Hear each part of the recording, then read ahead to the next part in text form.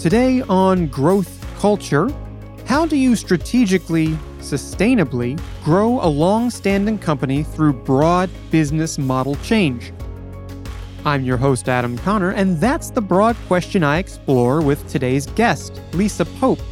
She's EVP and head of America's sales at Epicor, which is a tech company in rarefied air, having been founded 50 years ago. Today, we chat about their transition from on-prem to SaaS, how to properly incentivize teams pursuing non-quota metrics, and touch on the importance of the CRO's seat at the M&A table. This is Lisa Pope. Lisa, thank you so much for joining me. How are you? I'm doing great. Thank you, Adam. It's such a pleasure to have you here and to learn a little bit about your story, specifically through a couple of very quotable phrases that I know that you're a fan of, but I'm going to get to that in just a little bit. Very first thing off the top, quickly for people who don't live and breathe this every day, what is Epicor? So Epicor basically sells into essential businesses that make, move, and basically sell things. So if you think about the supply chain, say from an Ace Hardware store backwards, all the products that are represented there are pretty much distributed and many of them made by our software. So definitely focused on supply chain, manufacturing, distribution, and retail.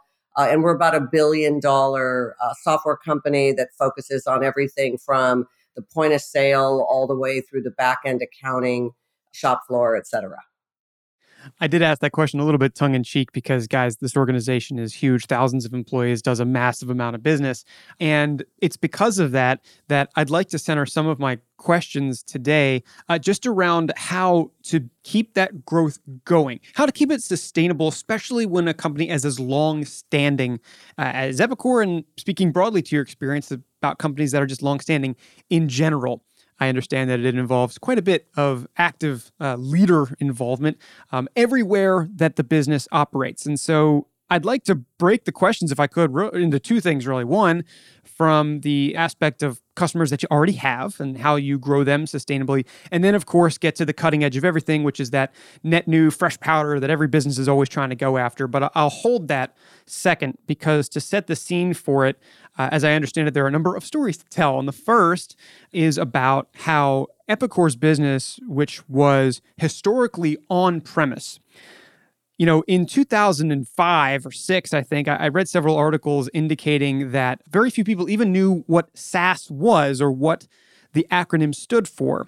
That migration, of course, has happened over the last 15, 16 years. You've seen that happen, and I'd love to know what that journey was like for Epicor, because you oversaw that. Is that correct? Yes, and you're right. It was definitely a crazy journey, and obviously we're still in the midst of that when you look at our vast customer base. But I do think you brought up a great point just about sort of sustainable growth, and obviously Epicor's been in business 50 years. So unlike a startup that sort of has a cool new market and the coolest, newest product, the ability for, I think, any sales leader to drive that sustainable growth year over year, 5 years, 10 years, and longer is really the challenge of a CRO and anybody in a leadership role. Similar situation if you have a company who's highly acquisitive and they're getting a lot of their growth through just acquiring businesses. When you are focused on sort of an organic growth strategy, I really do believe you have to have multiple pillars that you're focused on in terms of how to drive that. And there has to be both short-term wins that are quick, so that you get those successes, and then obviously longer term, more strategic initiatives. And obviously we can explore that a little bit more. So for me, that's the number one job that I believe I have. It's to build a sustainable growth plan and deliver on it, not the 1 year, hey, quick wins and then move on. And you mentioned SaaS, and for us, obviously that was a very easy area for us to look at. Most of our customers were either on premise or we were running their systems for them in some kind of subscription model. But as the products evolved and we made a decision to invest and bring our products, upgrade those products, and also develop software as a service solutions, we knew we had the opportunity to obviously go back into our base and convince those customers now to move to our SaaS offering. And I think the number one thing that people forget is that SaaS is really a different business model, right? We're no longer selling the customer software and they're calling in when they need some help. In effect, we are running their business system for them. And because we are involved in sort of mission critical ERP, this is pretty serious stuff, right? If a manufacturing company goes down, they're not building products, right? If you take down order entry, you're not selling products. And if you're, take down your accounting systems, you're not closing the quarter. So these are not sort of point solutions or add-on solutions. These are mission critical, running the business, responsible for our customers' revenue. So number one, I think, it's a different business model. And I think it's one of the reasons why it's become so attractive is most of our customers have a full-time job staying competitive in their market space. They don't need to continue to try to recruit and hire, IT talent and continue to run their systems. And obviously, since many of them were already Epicor customers, and we took very good care of them, they were actually interested in staying with us. So obviously, if they're thinking about switching to a SaaS model, it's also a time, if they're not happy, where they may consider leaving you and looking at other alternatives. So I think one thing we had going for us is a very happy customer base. And we made a decision to say, all right, let's get these customers to move forward with our new SaaS offering. So I had a question about that just because that's obviously the dream, right? You have these customers who are like, yeah, sure, we'd be happy to switch. We love the work that you've been doing. We trust you. And as such, this transition to SaaS is something that we'll do with you. How did that translate to the folks at Epicor who then had to either pitch that or learn a kind of a new business model language? Did you have to bring in new people for that? Was there just a playbook that you wrote? I mean, how did that work? Yeah, and that I think was the big debate. There were thoughts that said, hey, go hire a whole new separate sales force and have them take this piece of the business. That was not my thought. My sense is this is not a limited opportunity. This is the future of the company and our sales talent. And I really do believe we have one of the best sales, industry specific salespeople and talent in the industry. I didn't want to give that up, right? That industry expertise and their ability to walk into a customer and know that particular vertical cold was extremely important. So I made a conscious decision to take my existing team and yes, obviously start with some additional training for them so they could understand what was different. In our case, we made the decision to go with Microsoft Azure. So understanding what that technology meant, what that infrastructure looked like. But I also made a decision that it would be important for them to have additional resources. So I did bring on a special team of sort of SaaS experts. They were non-quota carrying talent. So I put them in our customer engagement team, also known as pre-sales. And basically it sort of carried the Americas number. But their specialty and their expertise was to be able to go in with that sales rep and sort of, I'll use the analogy, but teach them to fish, right? So not take over the presentation over time, but to literally, create the value presentations, help and train the salespeople, and then go on the first few meetings with them, be able to talk to the CIO about security concerns, be able to talk to IT just around backup and recovery and disaster recovery and failover and how Azure worked, and then any other questions that they would have. And then over time, we're obviously a number of years into that transition now. All of our salespeople have sold SaaS opportunities now. And so we don't have that concern anymore about not having a SaaS focused sales rep. But that's a really good example of where I made that conscious decision. I invested in those resources. I had the ability to make that call. In some companies, having sort of overlay of any kind is sort of frowned upon. And to me, this jump-started really our SaaS business. And then, as I said, I was able to retain all these incredible sales reps that have, 20 plus years experience calling on that industry, which is really impossible to replace. Well, of course, those relationships are golden just as much as the knowledge ends up being. I do want to come back to that non-quota thing a little bit later in that fresh powder world. But first, let me ask you this, because as that transition occurred, of course, there were probably some people who nailed it immediately and some people who had a little bit of a longer tail in terms of getting fluent with the new language. So I'd just be curious how you made sure that the best practices were permeating the org at a time at which an entire transition was critical. Yeah, I think that's a great question. And I do think it was multiple pieces of the plan. So number one was obviously training and education. I'm a big believer in sales enablement. I feel like in a lot of companies, it's sort of a last priority. So for me, that was, first and foremost was to ensure that we brought in training and that people felt comfortable with it. We also did go through a certification phase. So sales reps had to sort of make the SaaS pitch to us. They got certified on that. We did a lot of that training in front of their peers. So they presented in front of their peers. That always adds a little bit of competitive nature to it, which I find sales teams love. And then thirdly, I'm a big believer in metrics and compensation. Metrics to track things for people that are in programmatic roles. So in this case, we basically did have a SaaS migration center of excellence. We set metrics by vertical and by team on how many conversions we wanted to do, what size of conversions, and obviously we had revenue targets associated with those as well. And then on the sales team side, we still offer a choice to our customers. It's one of the things that we feel is definitely a competitive advantage for us. So not every customer has to choose to go software as a service. But what we did do is drive the incentive plan, since we did feel it was a little bit harder to sell SaaS in the beginning, as customers were getting more used to the idea of sort of giving up control. And so we definitely did put incentive plans in, especially in the past 2 years, that sort of made it more beneficial for a sales rep to position a SaaS offering versus on-premise, but never to the point that we make the wrong decision, right? Because I think ultimately there are customers, for whatever reason, that may not suit, a true SaaS environment. And I want to make sure that we don't make the mistake of making that wrong decision.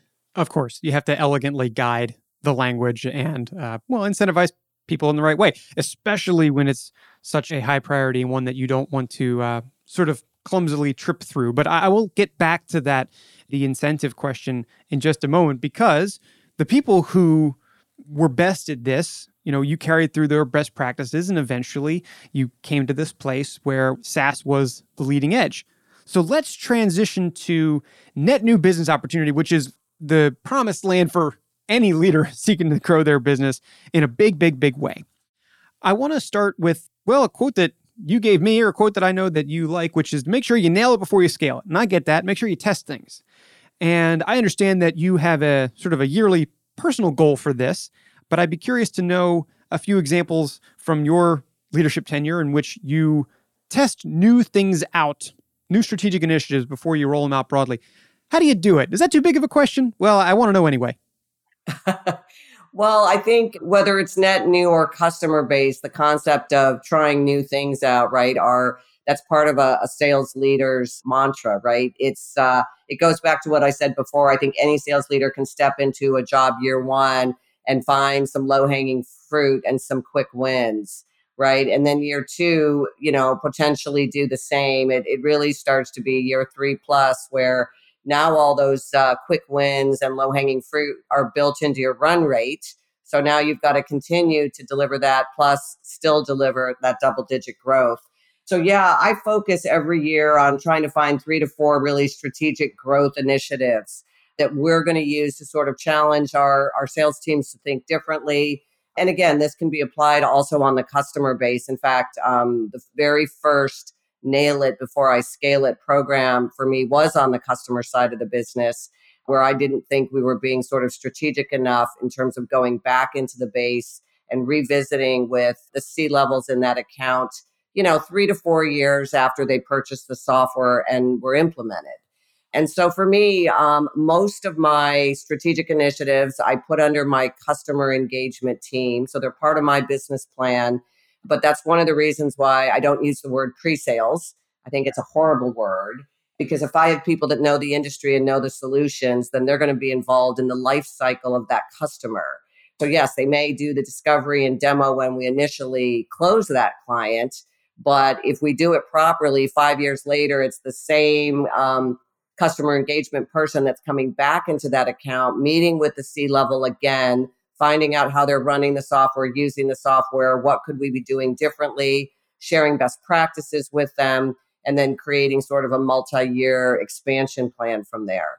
So I think the nail it from the scale it idea is to really put a program in a safe place, right? You can't go hire quota carrying people the first year of a program and say, hey, I'm going to throw a quota at you, go develop strategic accounts, or go create a customer value program where we're going to eventually drive $35 million a year out of. You have to sort of identify key thought leaders that you bring into the organization. And in many cases, I found that a lot of that talent was inside our company already. It was just a matter of sort of finding it and freeing it. And then in our case, what we do is we do set metric goals. Again, I'm big on measurement. So these aren't the same as a revenue goal. It might be, hey, in year one, we're going to do 40 of these strategic workshops. This is the C-level we want to have involved. This is the outcome we want from that.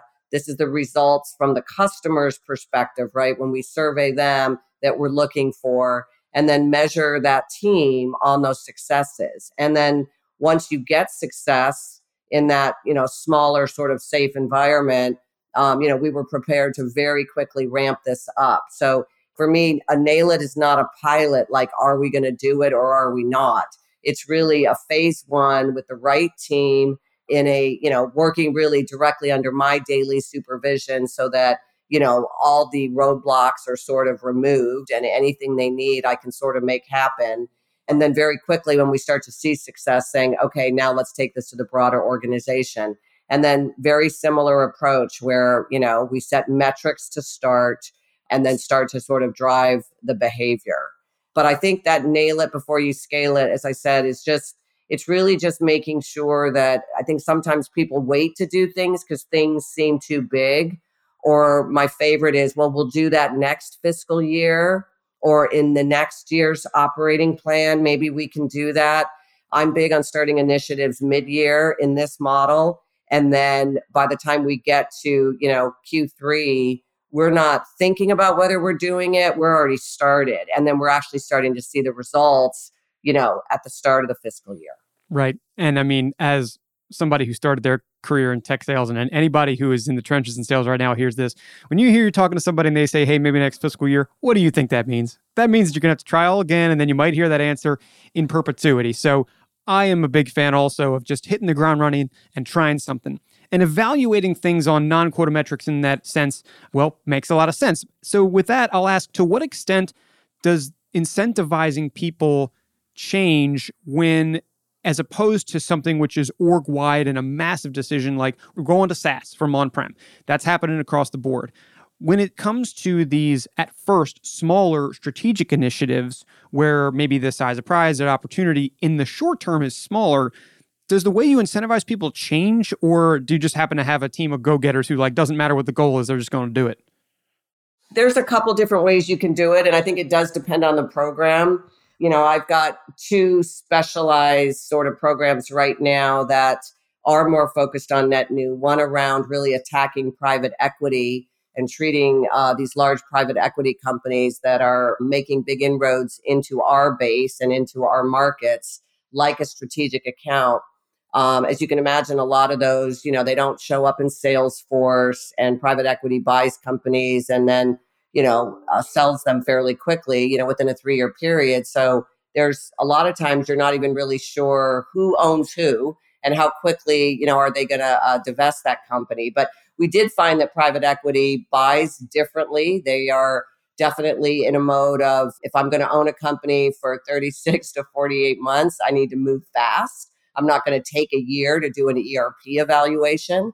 And we obviously have been owned by private equity, so we started to understand that. But in that case, for that program, I brought in a specialized individual that had some private equity expertise. He basically worked with 3 or 4 private equity companies, including our owner, to really find out, hey, what do you guys want? Standard contracts, standard pricing, one account team, a non-sales focus to start so that it could be seen as more of a strategic business, 3-year plan.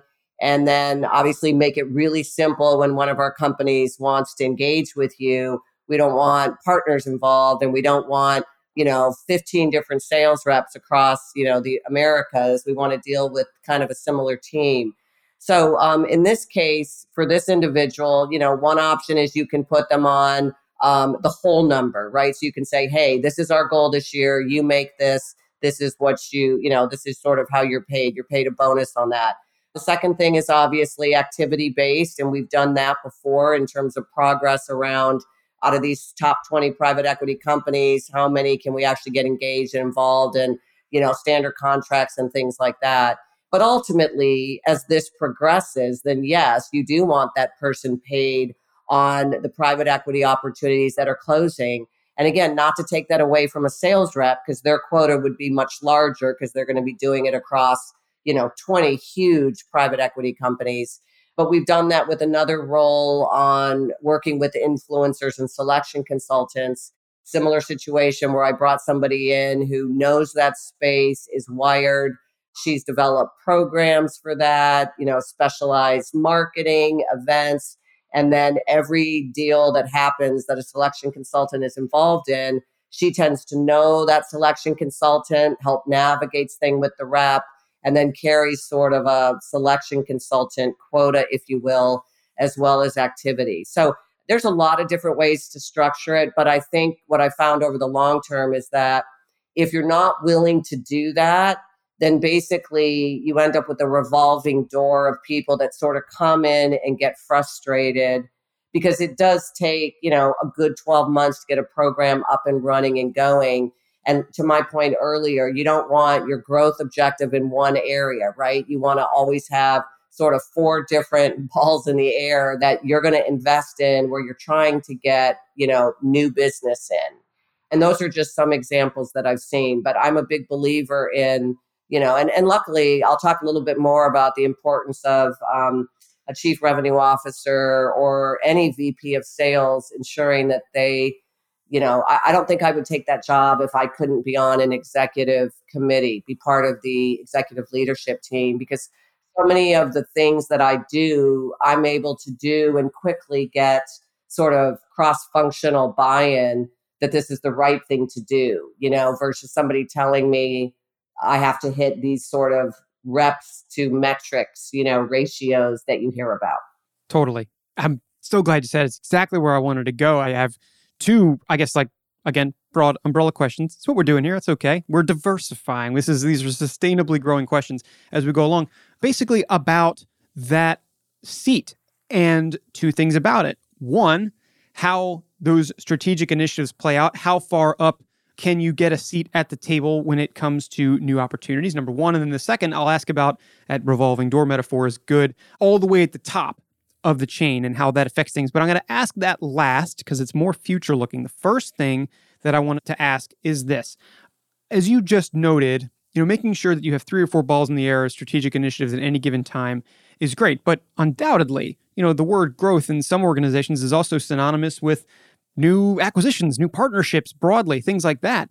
And this is actually a question I haven't asked on this show yet, but how let's just say as a sales leader, could be a CRO, but whatever that contemporary role is, how do you make sure that you get a seat at the table when it comes to those broader efforts? Because you're going to be in that seat eventually, but I just find that it's not always the case that the CRO gets to sit in. Yeah, it's a great question. And I think there's 2 avenues. One is obviously if you're considering a role, make that be, one of your criteria, right? So I'm happy to consider this role, and again, at the CRO level or a VP of sales, but I need a seat as part of the executive leadership team. And if sales is not part of that, that's to me a pretty big red flag. And I'll give you some examples in a minute of why I think that's so important when you start talking about growth. But you can't grow a company by just growing through your sales team. If sales is growing, service needs to be growing, support needs to be growing. there's an acquisition strategy, I tend to find if sales is not involved in an acquisition strategy, it leads to problems, and I can give some advice. But in the event that you're not at the level yet where you have that seat at the table, maybe there's a global CRO and you're running Europe or the Americas, there are other ways that I think you can still get the access and the ability to get those growth initiatives on the table and discussed. I think clearly having really good rapport with your cross-functional exec. So the head of global services, the head of global support, certainly the head of the product side or R&D or whatever that particular organization is called is key, because automatically then it's like that ability for you to get things done. If I'm going to go off, for example, and decide to go after private equity, but I'm not going to get finances support for reduced pricing and standard contracts and maybe other concessions up front, that makes it very hard for me to do the job. So I think the more you can sort of get that cross-functional enablement, I think that's really key. And then, if you're not on the executive team, certainly there's usually an opportunity for you to present to that. And so I think any head of sales should make a conscious effort to get on the agenda. It doesn't have to be the board meeting agenda, because usually an executive team will meet multiple times a year as well without it being a board meeting. But making sure that your growth initiatives are understood and supported. And as I said, it's equally important to have both those quick wins so that your executive team's knowing the stuff you're doing will make an impact this fiscal year, as well as sort of those longer term ones that you're basically in that nail it stage now, so that they're going to be delivering that revenue for you the next fiscal year. And that combination, I find, usually does work. And that leads to, well, really the ultimate question here, which is also a new one for this show, but I haven't felt really comfortable enough to ask it yet, which is, let's assume that you nail it in whatever initiative that we're talking about in this case, initiative X, whatever. And then you scale it and it works great. And you build this wonderful reputation for having grown a line of business or a new project or whatever that is. You mentioned earlier the risk of revolving doors just across any sales team. And I think that, of course, applies to the leaders as well. And while the CRO seat is not as short tenured as, let's say, the chief marketing officer seat or other seats in the C-suite, I'd be curious to get your thoughts on what the appropriate amount of time that broad evaluation period is for any leader to be at a company and growing initiatives before they move on to their next effort. Because in a way, maybe that's their own personal strategic initiative as well. But it has a lot to do with team cohesion. And I'd be curious to get your thoughts on that as we close out. Yeah, I think it's a great question, because I think there is a mentality, you'll see this, and I look for this in terms of people I don't want to hire, but I call it sort of the grow and go, where you'll see sales leaders that do, under 3 years at a company will tout all their incredible growth statistics that they got in those 3 years and then move on but do that consistently. So you'll see a lot of 2-year track records, right? To me, like I said, I could walk into any company, and I'm not saying this to brag, but I could walk, I feel, into any company and just based on my experience now, assess things and find some low-hanging fruit. It would be different at every company, but there are things that they aren't doing today that they don't know about. And so, yes, I could deliver growth, right? And so that's great. And then the second year, you've got that built in, and now you look for one or two other, key initiatives, and you've got a second year under you. So, and then at that point, that growth is built in. And unless you're doing, more things to continue to move that needle, you start to struggle and then you leave, right? So, for me, for hiring, that's one of the things I look for is people that sort of break through that 2-year mark. Now, there's another situation, which is a CRO or a VP of sales who's ready for their next role. And I'm big on mentoring. I've actually encouraged people that have worked for me to go ahead and step out and take that next role because it wasn't available, at the company they were at. And I think that's a different philosophy of saying, these are the things I've done, and now I am ready to go have the seat at the table. And frankly, that's one of the reasons I came to Epicor, is because instead of just running sales and having a big number, I am on the executive team. I get to participate in the board meetings. And that was a big enough reason for me to leave. So I think, it really does depend on the individual. But if you are one of the people that's kind of doing these 2-year stints, you probably need to take a step back and really say, why is that? Are you really getting ahead by doing that? And is there an obvious break point where maybe a few of these companies you do need to continue to develop that skill, because it's hard to, you're not going to last long if you have been doing sort of that 2-year job hopping. That's a great way to round out here, just because listeners, you hear great sales leaders, revenue leaders, growth leaders on this show all the time. And they have illustrious tenures. And it seems to be that they are always like several years long. It's not, what I also find is that it's a lot different starting out your sales journey. People will go 2 years here, 2 years there. And so it's really interesting to learn that at the other side, that's actually probably not where you want to be, and also underpins that any growth journey is longer than a 2-year stint. I've learned a ton here, Lisa. I really appreciate you telling me more about, how to grow sustainably, holistically, both in your current and in those net new opportunities. I look forward to learn a little bit more about what those strategic initiatives are for 22. Maybe I'll close out with this one little tidbit. Do you do that personally too? You have any hobbies or new skills you try to pick up every year? What's on your mind? Well, I'm a little bit of an adventurous, so I big into skydiving, and actually have done that for one of my sales kickoffs. Myself and the head of international did sort of a skydive as part of our theme, and actually while we were really focused on the cloud, so it was sort of an interesting metaphor. No, I think my next stint is to make enough money so I can go up on Blue Origin. I think that's my next gig. Now that would be wonderful. That would be a ride befitting the end of any growth journey. But I really appreciate you basically laying out how we get there on the show today. Thank you so much for joining us. You bet. Thanks, Adam. It was great to talk to you. Thanks for tuning in today. If you want to hear more conversations just like this one, head on over to wherever you get your podcasts and search Growth Culture. And hey, while you're there, leave us a rating and review to let us know how you liked this one. To learn more about Dedicated.ai and our other events, visit us at our website, same name there, or send us an email, jl@dedicated.ai. We'd love to hear from you about what you'd love to hear from us. Until next time, I'm your host, Adam Connor, signing off.